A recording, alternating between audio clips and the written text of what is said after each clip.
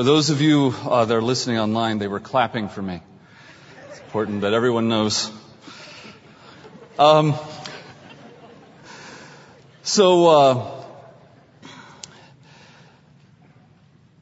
many of you have seen God Is Not Dead, the movie? Okay, wow. All right. Why? No, it's fine. It's a fine movie. So if you guys have seen it, you know that it's about a young man who is a Christian young man, and he's going into a secular college, and he goes into the classroom, and the secular professor is there, and the secular professor is like, who in here is a Christian? And he's like, I'm a Christian. He's like, I'm going to get you. And then for the rest of the time, they're like fighting back and forth, and it's very violent. They end up getting out these light swords, and he cuts off his hand. He finds out the professor's his father. It is a amazing movie if you haven't seen it. I was under the impression that that's what life would be like at a secular college. When I was getting my degree in philosophy, I had a professor who started out identifying with the religious kids in the room, me being one of them, and it kind of let my guard down. As we were going through the class, he began to kind of pick away at Scripture. Eventually, he demonstrated in his own way how there was a verse in First Chronicles and a verse in Second Samuel that were in absolute contradiction. And how can you believe the Bible is inerrant with that? Now, you're probably thinking part of the story is me coming up with this great argument as to why those verses are not contradictory. Turns out they weren't, but I didn't figure that out. Instead, what I did was I began to doubt. And that darkness of doubt started to fill my gut. Maybe some of you have had that feeling as well, where you are wondering if the Bible really is powerful enough to believe it. The seminary I went to was named Westminster Theological Seminary, and there was a professor there that was kicked out just before I came there. His name was Peter Enns, and for those of you taking Bible Doctrines course, not Paul Enns, it's Peter, so don't worry, because this Peter Enns is going to be bad news, but Paul, I'm sure, is fine. Okay. Peter Enns was a professor at Westminster, and he came out with this book entitled Inspiration and Incarnation. So you got to be careful when you publish, because then you are telling everyone what you actually believe. And this book, the basic idea was, just like Christ was fully human and fully God, so the Bible is just as human as it is divine. And based on that, he came out with these 5 ideas about how to approach the Bible. So in Peter Enns' defense, this is what he was doing. He saw that the liberals out there were saying, well, the Bible is not inspired by God, because if it was inspired by God, it would be infallible, it would be inerrant. And they know it's not infallible, they know it's not inerrant. And so, how could it be inspired? And then you had the conservatives that are saying, no, it's inspired and inerrant and infallible. And Peter Enns said, well, how can I bring everybody together? So this is what he came up with in this book. First premise was that the Bible writers absorbed a mythical worldview unconsciously. In other words, when those that wrote the Old Testament, I don't know, he probably didn't believe that Moses wrote Genesis, but whoever wrote Genesis in his view, were in a worldview where there were a lot of myths, like God created man from dust, and that he created it in 6 days, those kind of myths that kind of stuck in the storyline. And so they were enveloped in that worldview. So when they wrote, they really, they're writing through this mythical worldview that they kind of believed was true. Point number 2, they reproduce those worldviews in their writings, believing them to be reliable descriptions of the real world and events occurring in the past. So they really thought creation and the flood was real. They thought it was. Turns out it's a myth, but they really thought it was. This is what he's saying. Therefore, this is what he thinks. The Old Testament mythical accounts do not always contain actual history. They really are myths. They're not real.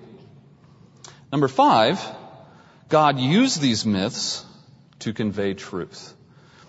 In other words, as he looks at the liberals, he says, no, the Bible is not inerrant. It's not infallible. There's plenty of problems in it because it's written by humans. But he's saying to the conservatives, but it's still inspired. God inspired these men to write down myths that weren't true. He was really proud of this book. He really thought he had accomplished something that would bring everybody together. It didn't. He lost his job, and that was good. He needed to go somewhere else. But as he left, he was upset, as you would guess. He was hoping this idea would be accepted with open arms. And when it wasn't, he was upset. He wrote lots of blog posts and became quite the blogger before he found a job over at Eastern University. But in one of his blog posts entitled, I Love You, Bible, Just Not That Way, one of his statements is, so I do love the Bible, but not as the fourth person of the Trinity. I'm telling you all this about his book because what we have is someone that has looked at the Bible and those that view the Bible as infallible, inerrant Word of God, inspired by God, as looking at the Bible as something that it's not. We kind of are looking at it according to his view. We're looking at it as if it's more powerful than it really is. It's not meant for that because he believes there's a lot of mistakes and problems in it. And so he looks at us and says, you're making the Bible itself a divine being that now you must believe the way you believe God the Father, God the Son, and God the Holy Spirit. Now he's just kind of making fun of us, but there is some truth, or what he thinks is true in what he's saying, that we, those that believe the Bible is infallible and inerrant, Word of God inspired, are trying to put power in the Bible that's not there. And then we are looked upon as those that kind of look at our Bible as a lucky charm. So we try to apply it to things it doesn't apply to, like math or science or psychiatry or whatever else you kids are studying these days. Okay. But what we find is that he is seeing our Bible as somewhat having some power in that it can persuade people, but not the kind of power that we believe. So is the Bible really powerful? Does it really contain power? I mean, have you wondered that? Have you struggled with your faith? Have you wondered if all of this, that all these old people are doing, trying to get you to believe this stuff, is this all just people believing in stuff and it's not really real? And when you die, nothing happens. Or maybe someone else is right. I mean, how do we know? And you're filled with doubt, and we don't think the Bible is powerful because when someone says, have you been reading your Bible? We roll our eyes. When someone says, have you been praying over something? We roll our eyes, say, well, yes, I've been praying over it. And we get frustrated with the Sunday school answers, right? We have those Sunday school answers. And those Sunday school answers are Jesus, read your Bible, and pray, right? And so my question to you is Peter Enns right? Have we been wrong about this for 2,000 years? Peter Enns figured it out? Is there no power in this book? Are we expecting too much power out of it when it really doesn't have power, when it's just a bunch of words that when you read it, you don't feel like it's done anything for you? Is the Bible powerful? Look at 1 Corinthians 2. 1 Corinthians 2. I'm going to start reading at verse 10, but I want you to know what the kind of the context is. Paul is talking to a group of Christians who are really immature. As he describes them, they kind of sound like first-year seminary students. He starts talking about how they're arguing over what theologian they think is best and who has the right way of doing things and all that sort of thing. But in chapter 2, what he's talking about is what persuades us to believe. When I taught at secular colleges and universities, my students would get frustrated with me because every time they would offer a way to believe in something cognitively, I would show how philosophically it never works out. And they're like, well, then how does anyone believe anything? And especially when I pulled out the Bible and read that to them, they're like, well, how would anyone believe that? And I would tell them, I'd say, well, it'd take an act of God. And it does, turns out. I want you to look in chapter 2 where Paul is talking about this mystery, these things that are so mysterious and so powerful that no eye have seen them, no ear has heard them, neither have they even entered into the heart of man. The things which God hath prepared for them that love him. Verse 10, but God hath revealed them unto us by his Spirit. For the Spirit searcheth all things, yea, the deep things of God.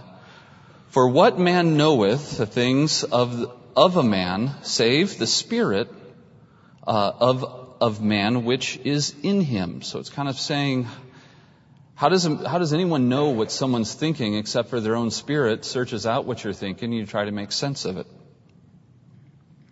Even so, the things of God knoweth no man, but the Spirit of God.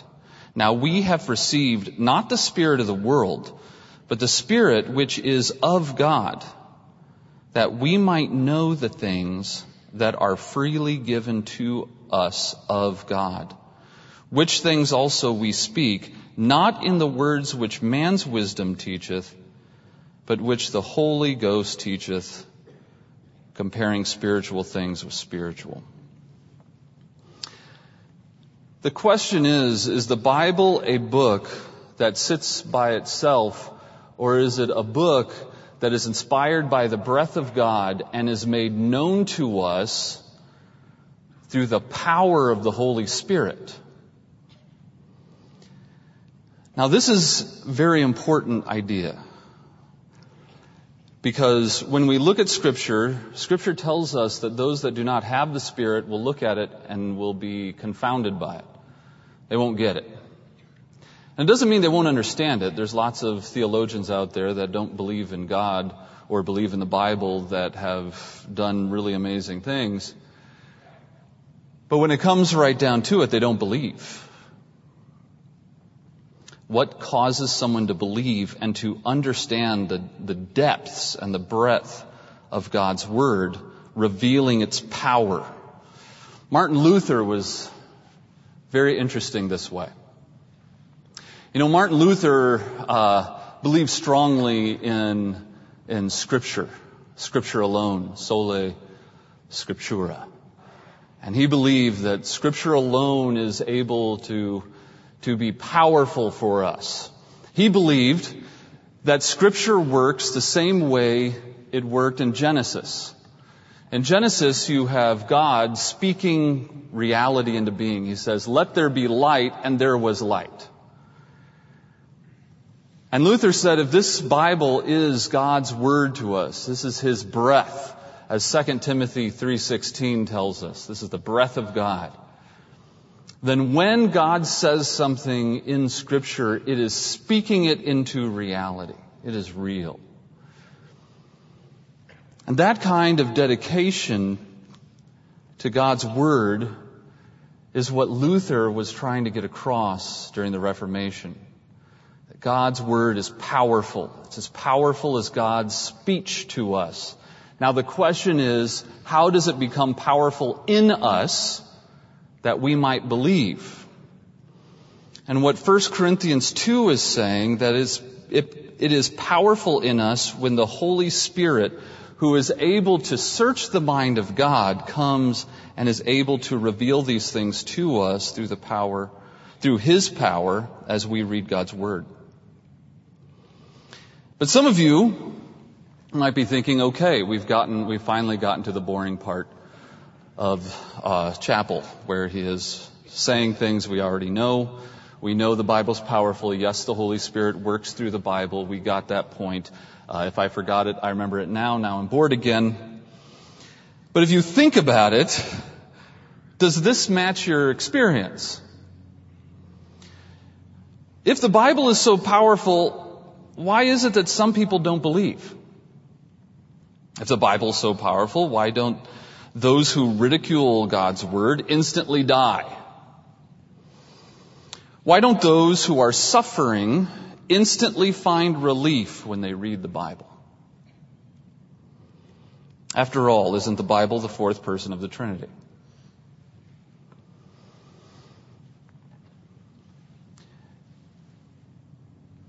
When we look at a biblical worldview, we say a biblical worldview because I think there is something extremely powerful in the term biblical worldview, because I believe that the Bible is powerful through the work of the Holy Spirit and in the breath that comes to us through His Word. Now, we live in a post-Enlightenment world. Post-Enlightenment world means that if it ain't science, how can it really affect anything? I mean, isn't it true that some of our favorite apologetic stuff, if that's your thing, is stuff where someone has found something out in a desert somewhere, and it turns out the Bible said that there was a city there, and then they found like steps underneath the sand, and is like, wow, the Bible was right. And it would be our greatest dream to find some kind of gopher wood on some mountaintop somewhere so that we could say the Bible was right. And that would be powerful to us. The gopher wood on a mountain, that would be powerful. Then we have something. I mean, how many remember Ravi Zacharias? One of the most powerful speakers on apologetics ever. I think his apologetic method was terrible, but he was a powerful speaker, and people were really relying on some of those very powerful arguments to make them believe that the Bible is true, because they found his speech and his arguments incredibly powerful. And now we don't even know if he believed them, because we find in his life incredible sin that was found out after his death. Where is the power of this Bible? And 1 Corinthians 2 is telling us the power is in both its breath, as it is God's Word, and it becomes power in us through the Holy Spirit that reveals its meaning to us in a powerful way, even when we read it and it does not instantly relieve our suffering.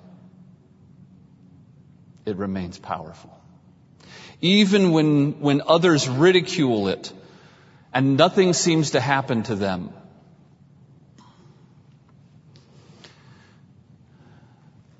You know, we are in a battle of power.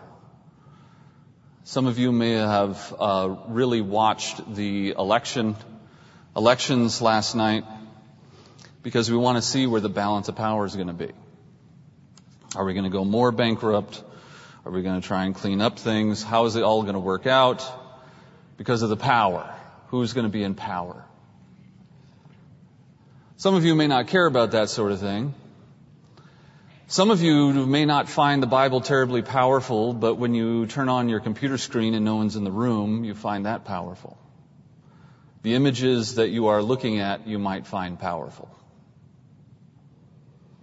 The feeling you get when you see those images, you might think are powerful. For some of you, you are depending on the relationships you have here at Bob Jones University to be the power in your life. Some of you are miserable because you have not found the perfect friendship yet. Some of you are miserable because you have not found the relationship, the romantic relationship you're seeking so that you can finally be happy. Because that's where the power is. And when someone says there's power in Scripture, it almost annoys you to hear it.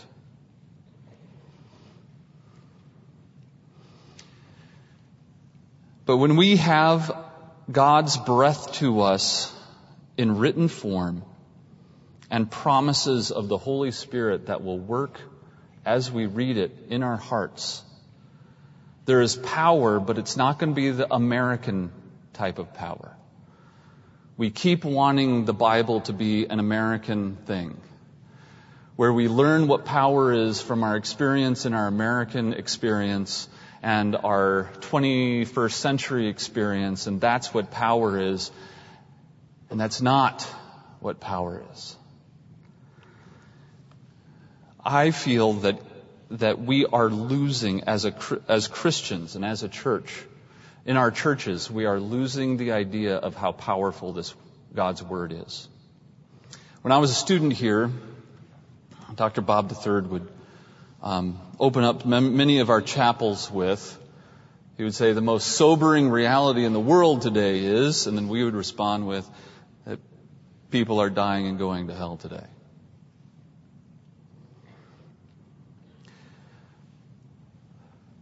Is there power when someone rejects God's Word? How long is eternity? What kind of power comes down upon those people that have rejected God's Word? Have we missed out on the power of God's Word because we keep trying to make it do something that America has taught us instead of seeing what it can do in our hearts and stick with it and work at it and not do this alone? I want to talk, as I finish, I want to talk to those of you in this room who really are Christians. I want to talk to you believers for a minute. Some of you are struggling right now because you keep trying to live your Christian life all alone. You have friends that are friendly. You have someone maybe to sit with at lunch and supper, but you don't have friends that are checking your heart and holding you accountable and loving you the way you ought to be loved. You have made your church a place that entertains you instead of trying to get mentors that will hold you accountable and help you walk this walk. Scripture is clear that the Christian walk is not to be done alone. God loves His church. And Titus 2 is real. Your walk requires good people in the church helping you. You are going to leave this place. And if you are in the habit of treating your church like it's a place for entertainment or finding the friendships that you think you need instead of a place where you can find mentors that will hold you accountable, you don't have that discipline in your life. When you leave here, you're not going to know how to use your church the proper way. Some of you are unnecessarily frustrated when you can find people that will hold you accountable and walk with you. Don't be satisfied with friends that visit. Look for friends that will look in your heart and hold you to God's Word and walk with someone. And I want to talk to those of you who don't get all this, who doesn't understand the tediousness of having to go to a chapel and why all the professors seem to want to talk about worldview and all that sort of thing, and it's boring and you can't stand it. I want you to understand that the power that's coming against you right now may not be something you feel now. It may not be something you can even see.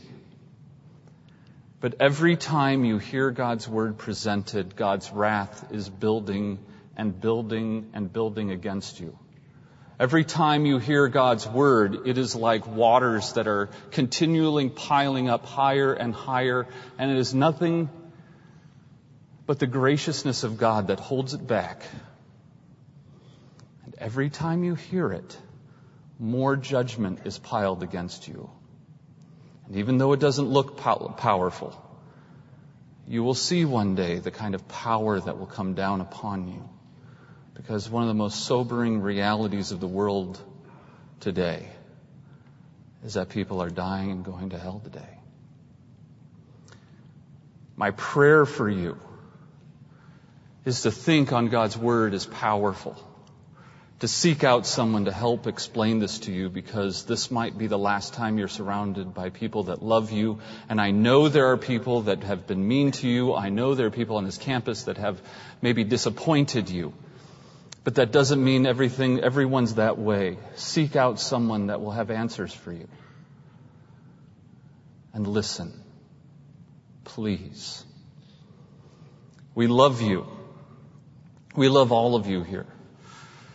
And if we want to see a real excitement and a kind of atmosphere that you long for here, it's going to be in you and the way you treat each other and love your God. You are the ones. And I am excited to see what you're going to do. Let's pray. Dear Heavenly Father, we thank you for these people.